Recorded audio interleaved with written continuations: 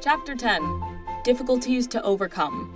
The first thing to do after learning the theory of starting and stopping the machine is to make it go. No matter what happens, keep it going, the faster the better, until a taste is acquired for the pastime, until the going forward forever idea seems to have taken possession of you. Then you want to try it again. But mounting seems more difficult than ever. The machine will not do anything it ought to do.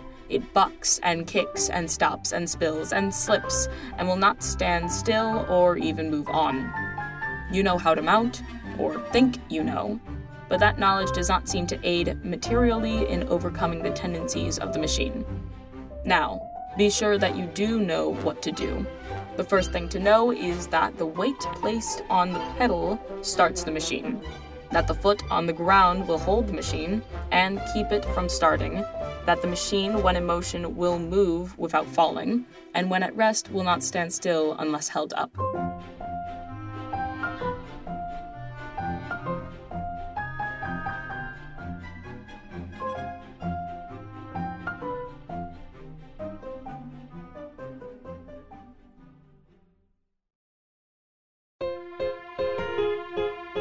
My dear Alice. Dear Alice. My dear Miss Austen. My dear Miss Austen. My dear Alice. My dear Miss Austen. My dearest Lolly. My dear Miss Austen. My dear Miss My Austen. dearest love.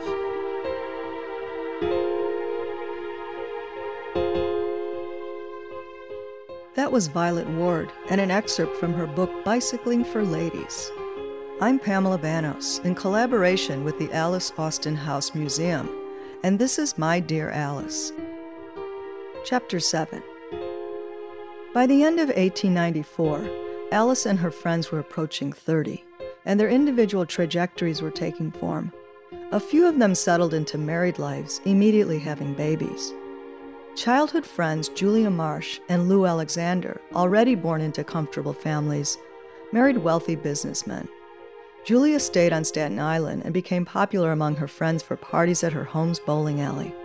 Lou moved to Boston, where Alice would visit and photograph her opulent home and young family. Two other friends, Effie Emmons and Julia Martin, moved further away. Effie married Lou Alexander's brother Junius, and they moved to Washington State, where he was one of the founders of a wilderness town called Cedro, 75 miles north of Seattle, where Effie mostly stayed. Each of these married women had a 2-year-old in 1894. Julia Martin also left Staten Island, but for different reasons. I've mentioned that Julia wrote the most letters remaining in the archive. There are 87 of them. She's been writing all along, as we've followed Alice through the 1880s until this point. Her letters, sent from Albany, Schenectady, and Bennington, Vermont, show her as displaced, particularly after her father lost their Staten Island home, which itself was a source of gossip in Alice's circle. Miss Edwards told your auntie that Mr. Martin had not bought the house from Mrs. Easton, but had leased it for 10 years, which is now expiring, and Mrs. E. has come over to look after it. She has been seen on the island with her husband, the Count. If this is so, the Martins cannot receive the rent for the place as Mrs. Easton's. What a snarl it is. In another letter, Alice's mother followed up. I believe your auntie wrote that Howard Martin and Amy were staying with I.K. I feel sorry for them. Turned out of their pretty house, hard luck all around. Trudy must be glad she threw Howard over. That Trude Eccleston really got around. This is the first reference that she and Julia's brother Howard had once been an item. Julia Martin left Staten Island for Albany, where she ended up working for the elderly Mrs. Cooper. Effie Emmons Alexander wrote, Poor Julia Martin, and I feel very sorry for her. I hope she'll be happy in this place she's got. She was never happy at home, so perhaps she will be now. Julia had written Alice all the details, which I've largely skipped over until now, because except for their summer together in Bennington, Vermont, it mostly veered away from Alice's story. But this intertwined circle of friends also shows the culture and times in a way that is not particularly accessible through history books. I, for one, was surprised at all the moving and traveling among this tight group, especially in juxtaposition with the Austen family, who stayed at Clear Comfort for 3 generations. At the end of 1891, Julia wrote Alice, I came to Mrs. Cooper's on Monday, and she is as sweet and kind as ever, and I realize how thankful I should be to have such a home. The days fly by. Every morning we go out shopping and do not get in till dinner time, after which I read aloud to help Mrs. Cooper with anything. Then I go out to make calls or to tease, so that my mornings and evenings are mostly engaged, but my afternoons are free.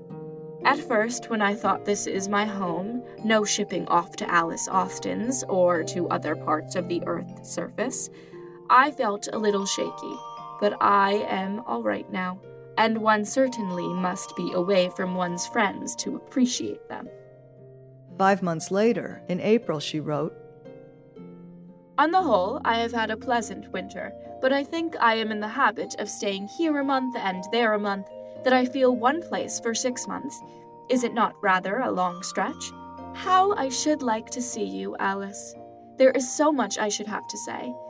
Then in May, Dear Alice, it is baking hot, and I have put on most of my summer underwear, and yet feels 100 in the shade. As the summer comes on, I long to have a glimpse of Staten Island and all my friends, but I fear I am destined for Bennington till next November, with the exception of a week or so in Albany. and then a few weeks later, If I ever left Mrs. Cooper, it should be on the plea of beginning something which should be my life work, which would be true. I feel that if I live with Mrs. C for 5 years and then she dies, and I'm 30 years old, and each year now will be harder for me to begin any work. and then a couple weeks after that, Yesterday, Mrs. Snively and I had such a nice talk. She told me that her mother would feel awfully to have me leave her, etc., etc. And she says that next winter she will see that I have some part of every day for my own, so that I feel much encouraged, and have made up my mind, if possible, to live with Mrs. Cooper as long as she lives. then October. Well, Alice, you will not see me this autumn after all, for Mrs. Cooper and I are going to stay here until January, and Mrs. Snively all winter.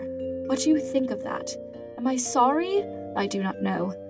On the whole, I do not think I am, although I suppose there will be many long dreary days, but it will make the winter shorter in all this, and next month is beautiful here.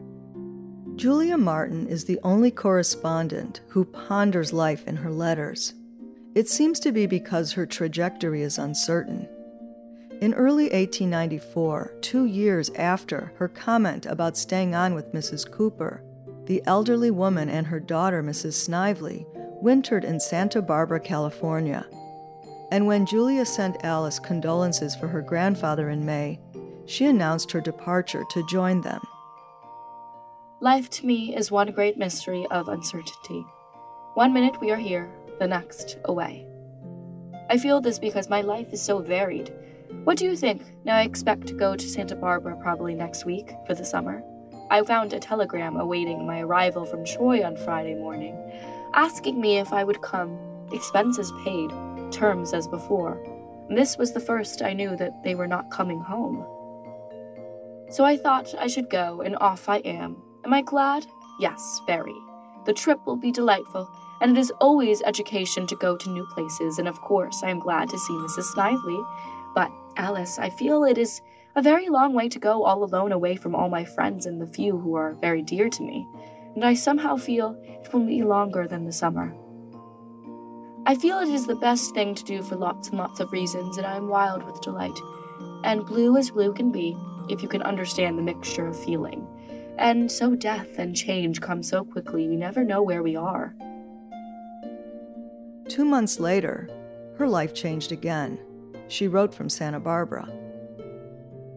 You really would not know me. I can hold my own so well and have to do it all the time, too. Now that I am here, I want to stay, if possible, through next summer till the following October, but do not know if I can work it. If you can keep something, I will tell you a scheme of mine. I have written for Amy and the children to come out here and help me keep a boarding house, and am, of course, anxiously awaiting an answer. It is not as wild an idea as you may think, and I believe there is money in it. Would it not be odd if I should end up by living at this end of the earth? I feel as if, but for you, I never care to see Staten Island again. A couple weeks later, the boarding house idea took hold. Well, Alice, I do believe I am to make this far distant place my home for a few years at least. In my last letter to you, I spoke of opening a boarding house, and have now about decided to do it. Amy and the children are coming out to me at the end of October, and together we will either make our fortune or go bankrupt. During the first week of August, Julia explained some of why she decided to embark on this venture. Well, now for the questions. First, how did I get the idea? I do not know if I wrote you that Walton came to Albany the day before I left, and we talked all day and most of the night, and I discovered that what I feared was only too true. Back to old tricks, no business and no money, and naturally no prospect of any. Walton seemed to think things were hopeless, and when he said goodbye, told me to stay out here if possible. On the train, the idea came to me that there must be lots of winter visitors coming and going, and so I determined to see what I could do. Julia's brother Walton was a physician living in Manhattan. He was soon to begin a decades-long illustrative surgical practice, and he would become Teddy Roosevelt's personal physician in Roosevelt's final years. His medical practice may be important for later history here. At this point in the story, Julia called for sister-in-law Amy to come out with her young son and 2-year-old daughter. She was having trouble in her marriage with Julia's other brother, Howard. And she described the house and grounds, which provide a striking glimpse into this California town in 1894. There are pleasant grounds around the house, 2 acres perhaps, with palm trees, fruit, and rose bushes, and I hope to be able to get in a single tennis court on the side of the house. A piazza runs halfway around, from which you get glimpses of the ocean as you do from many of the bedrooms. The horse cars run in front of the house every 20 minutes, down through the shopping part of the town and onto the beach to the bathhouses. So, you see, we have everything in locality that could be desired. Julia and Alice set up an every other week letter writing scheme, which contributes to her letter volume. She wrote long, detailed descriptions of her house, her staff, and the house guests, filling in between with her thoughts on failure and success. And so now we've caught up with Julia Martin through the end of 1894, when she wrote of the letter she'd received from Trude Eccleston. She wrote me all Staten Island had gone mad over bicycling, and she should have gone mad too. You all must be having a great time and lots of fun out of it. Give my love to Violet when you see her, and remember me to her pal. And we're back to Alice, Violet Ward, and Daisy Elliott. By autumn 1894, and all through 1895, everyone within Alice's circle was wild about bicycling. Alice and Violet organized a bicycle club, and in mid-June 1895, hosted a late afternoon bicycle run, followed by a tea. They rode around for an hour and then returned to their clubhouse, a large building near today's St. George Terminal of the Staten Island Ferry. Alice photographed the gathering, showing a group of about 20 men and women at the starting line. The women's skirts are down to their ankles. They're all wearing gloves and fancy hats, some of which have veils covering their entire head to stop bugs from hitting them. The men all wear knickers and short-billed caps or straw boaters. The following month, Alice applied for membership to Manhattan's Michaud Cycle Club, the exclusive club for the legendary New York 400, elite society people. The club had formed 6 months earlier, and it was frequently reported on in the New York area press. Its large indoor track, which allowed for winter riding, sometimes had orchestral accompaniment, and of course associated bicycle tea parties. During all of this bicycle mania, Alice was photographing Daisy Elliott for Violet's book. In at least 3 photo sessions, judging by Daisy's different outfits, she posed outside against a cloth backdrop, demonstrating various mounting techniques, showing how to carry the bicycle, and illustrating the right and wrong way to lean when turning, among other useful details, and including repair instructions. In most of the photos, the bike, which was referred to as a wheel, was propped with objects to keep it upright. All of the background, and including Daisy's likeness, would be redrawn for publication. Daisy was a member of the Cycle Club of Brooklyn, where she lived. By the end of July, some sort of conflict had occurred between Daisy and Alice, and as she was leaving for what seems to be her yearly European holiday, Daisy wrote to Alice on Staten Island's Bicycle Club stationery. My dear Alice, instead of going to see you this morning, as I had hoped, I shall have to write. The horse has gone to the blacksmith's, and I am sorry not to see you again before I sail. My coming back seems so far off. I hope you are having and are going to have a happy summer. Sometime I hope we can again have good times together. As I told Violet the other day, I love you, and should anything happen to her, you should be the first one I should turn to. I know I have given you no reason to believe this, and it is a constant regret, and I hate to go away feeling that I have put this between us. I thought of you a great deal while I was away, and would like to have written to you. I wish you would write to me. I don't want to lose you, dear, as a friend, and when I get back after a 2 months' change, I hope I shall be stronger and better. Take care of my Violet for me, and for her sake, try to like me better. And sometime, I hope it will be for mine, because I have made you. Goodbye, Alice.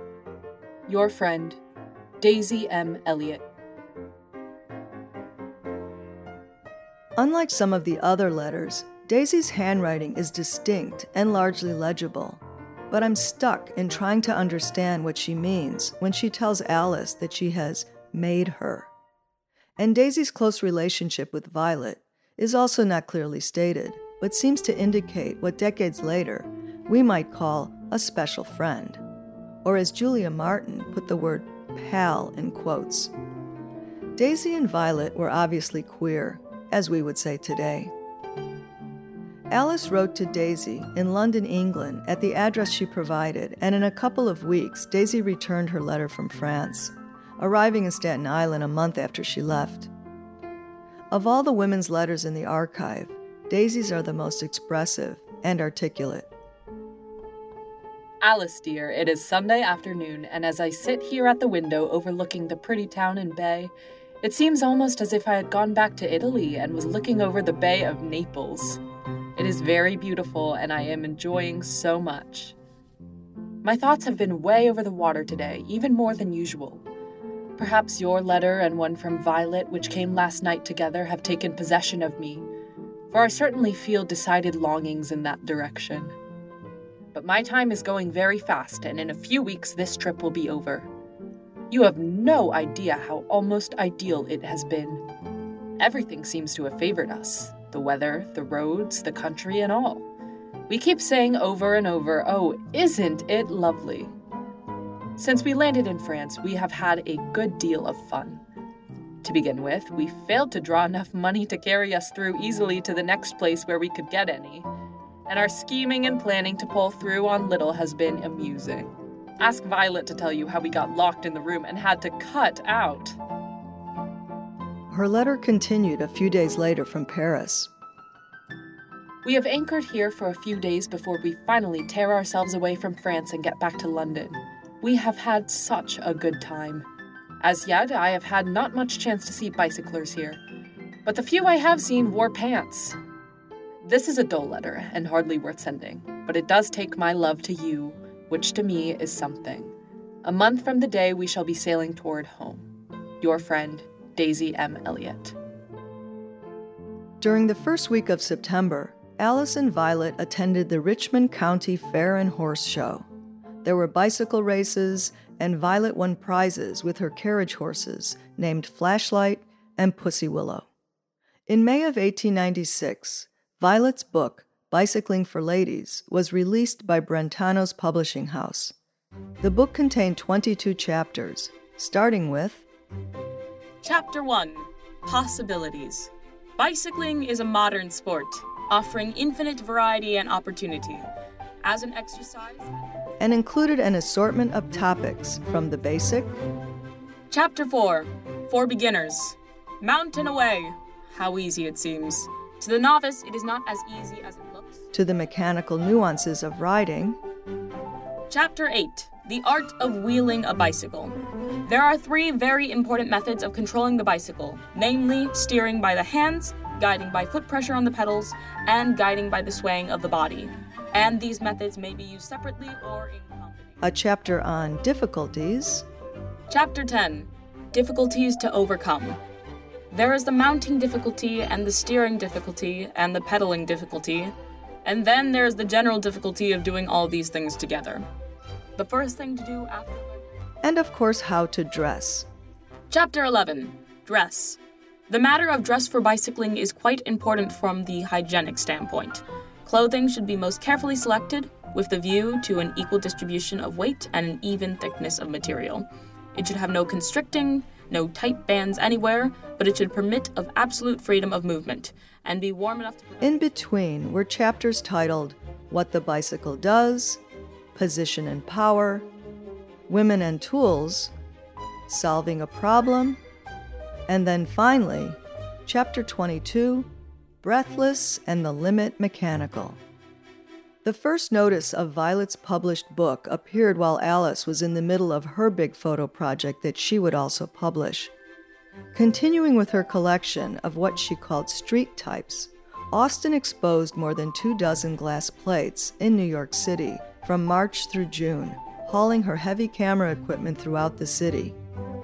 Each photograph named for the subject's occupation, they stretched from a pretzel vendor at the South Ferry to a postman at 56th Street and Madison Avenue.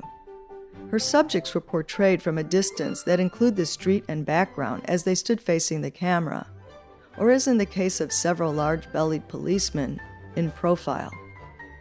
A photo of a man posing at his horse-drawn cab at Union Square shows Brentano's bookstore behind him. That corner at 31 Union Square West at 16th Street, and the 3 adjoining plots, were the lots where Alice's great-grandfather had built 4 homes for his daughters and her grandfather back in the 1830s, and where her mother's family lived for 15 years until moving to Staten Island. A lot had changed in Manhattan. As a further side note, the famous 19th century portrait photographer Napoleon Cerrone had his studio in the building at what was the family's last adjoining lot at 37 Union Square. And 33 Union Square became famous in the 20th century as the location of Andy Warhol's factory. Alice Austen would copyright 32 of her street portraits, and she published 12 mounted prints as a collection in a ribbon-tied portfolio with the words Street Types of New York on the cover. In the corner of each print appear the words Copyright 1896 by E.A. Austen. She was clearly aware of her worth as a photographer. In April, as Alice was beginning this project, the bicycling season started, and an exasperating series of events surrounding the Bicycle Clubhouse made it into the New York Tribune. Titled In a State of Siege, the newspaper article began, "The young women of the Staten Island Bicycle Club, whose members mingle in the most fashionable society on the island, are locked out of their clubhouse as the result of a fight for possession between the ex-janitor of the club and Miss Violet Ward and Miss Alice Austen, the founders and leading spirits of the organization." The article went on to describe the tug-of-war between this ex-janitor and Violet and Alice, both of whom claimed they owned the lease to the clubhouse, and ended with the suggestion that there would be legal proceedings to settle the dispute. During all of these busy days, Alice was receiving multiple letters from Julia Martin, who was telling of her travails at her Santa Barbara boarding house, along with what she described as alarming news about Mrs. Snively. In September 1895, Mrs. Snively had divorced her minister husband, a scandalous story that made it into the newspapers, even though they were separated and he was living in Chicago, and of which Julia gave details in her letters to Alice. And now, 2 months later, she wrote, "Yes, I am just as fond of Mrs. Snively as ever, although I do not see so much of her as I did. I think she is going to marry a boy husband, and it makes me wild. He's a youth of 25, with not enough money to support himself, and not her equal in position or interest or in any other way. It's a very sad thing." Unbeknownst to Julia at this time, 38-year-old Mrs. Snively was pregnant by this young man. In the beginning of April, Julia wrote that they had returned from their honeymoon trip. By this time, Alice was immersed in her occupational street photographs, and then the aggravation of being locked out of the bicycle clubhouse. And Julia was suggesting a visit to Staten Island. She would arrive in July with her 9-year-old nephew Kingsley. That same month, Mrs. Snively had a baby girl. Earlier, Mrs. Snively's mother, Mrs. Cooper, had returned to Albany, and in March 1896, she died there. Julia's life was changing fast. Her brother Howard, his wife Amy, and their children were with her, but in a few months, Mrs. Snively would depart with her family for Canada, leaving this story completely. Alice stopped photographing in the streets of Manhattan in June, and as preparing to publish the work as a portfolio, Julia arrived at Clear Comfort with her nephew, staying with the Austins for around a week. Alice made photographs of herself with both of them in front of Clear Comfort. On July 15th, Julia was on the train back to California. She sent Alice a postcard while en route, written in pencil. The handwriting is shaky from the jostling train. 2 days later, Alice began a new photography project, again working with Violet Ward, kind of like their collaboration on the bicycling book. And similarly, it seems that they had ideas for publication from the start. Austin had photographed the quarantine station just south of Clear Comfort as commissioned work for the health officer of New York's port. But this 1896 set of photographs depicts a newly converted steamboat that was serving as a floating disinfecting plant. Austin shot at least 24 plates depicting the various features of the boat's facilities, and Violet wrote the first of what would be 2 articles utilizing Alice's photographs. The first article appeared in Harper's Weekly magazine a week after she shot the last set of photographs.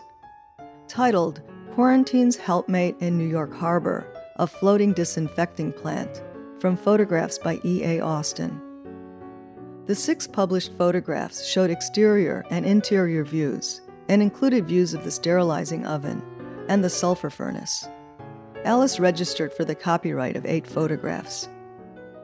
Days after publication, Alice joined Trude Eccleston's family at Lake Mohonk, where she'd stayed for 10 days before continuing on to Kingston, Ontario, in Canada, where she would photograph army barracks, street markets, and the family she was staying with.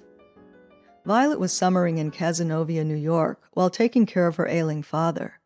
She wrote Alice several short letters that followed her from Lake Mohonk to Canada. It's funny that being a skilled and prolific writer, that all of Violet's letters are just short notes, and some of them are near impossible to understand because of missing context. And in the only letter from Violet's sister Carrie, it is equally cryptic. Papa seems all right. Vi's in fair shape, but must be in better before returning, or there will be squalls. The kid is in charge at home, and not having too easy a time, I fear. I consider it Vi's fault, not mine, to have obviated it. I would have had to disbelieve her, a kind of chuck up at rudeness. I don't know much else yet. Write me here, Linklayon House. I am in too much of a hurry to think up what happened before I left, and I have owed you this for a long while. Affectionately, Carrie Ward. A few days later, Violet wrote, Carrie is better. Much better. The house seems to get along, somehow, from Daisy's account, and we are quietly happy here. Write me your plans and how and what you are up to. With love, Violet. P.S. Harper's check arrived all right. After the Harper's Weekly article, they reworked the piece and submitted it to Popular Science Monthly magazine, which published it in January 1897. The article was 10 pages long, written more technically, and illustrated with the 8 photos that Alice had copyrighted. Unlike the Bicycling for Ladies book, Austin received credit for her photographs in Harper's. They were, after all, the basis of the article, acknowledged as From Photographs by E.A. Austin, using the common misspelling of Austin with an I, which has led to difficulty in finding evidence of Austin's work. In the longer Popular Science Monthly article, Violet's byline was M.E. Ward. Austin did not get credit for her 8 copyrighted photographs. Jessie Tarbox Beals, who is often credited as being the first female news photographer, would not begin publishing for 2 more years. A better comparison to Alice Austen might be Frances Benjamin Johnson, who was 2 years older than Alice and lived a more privileged life. Growing up in Washington, D.C., she was said to have been given her first camera by George Eastman of Kodak fame. Like Austen, she photographed herself dressed as a man, 2 years earlier than Alice did. And, like Austen, she belonged to her local camera club. But unlike Alice, she spent 2 years in Paris studying art and then wrote and illustrated her own articles. By 1893, she was photographing inside the White House. In 1896, as Alice was working on her quarantine photos and New York street types, Frances Benjamin Johnson photographed herself and titled the image Self-Portrait as New Woman. She posed with a cigarette, a beer stein, and her legs crossed to show her white undergarment and black stockings, all elements in Austen's earlier photographs. Like Austen, Johnston had an intimate relationship with another woman. Alice would be several years ahead of her at that. But we're getting ahead of ourselves. A lot had happened in 1896, and in comparison, there are very few remaining photographs from 1897 and 1898, which also corresponds with the ending of the letter collection, for whatever the reason. What does change in 1897, 1898, and beyond are the associations between all the players, as well as their individual trajectories.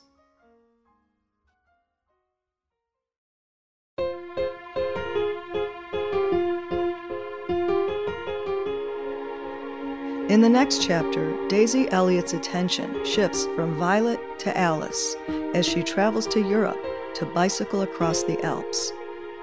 Alice, dear, why aren't you here? It is simply heavenly, such perfect days and such a beautiful sea. Those who are sick so far would be so if ashore at the mere thought of water. I have thought of you and of how you would enjoy it, yet how you would fume, because the ocean didn't show how bad it could be. This episode featured the following voice talent in their order of appearance: Madeline Bagnall, Roy T. Butler, Maya Slaughter, Liv Glassman, Kristen Wagner, and Tom Banos. Sound editor, Kendall Barron. Original music by Nicholas Rosa Palermo. Other music from public domain and attributed sources. Links are in the website that accompanies this podcast, where you'll also find images of some of the letters and photographs that are referred to in each episode. That's mydearalice.org.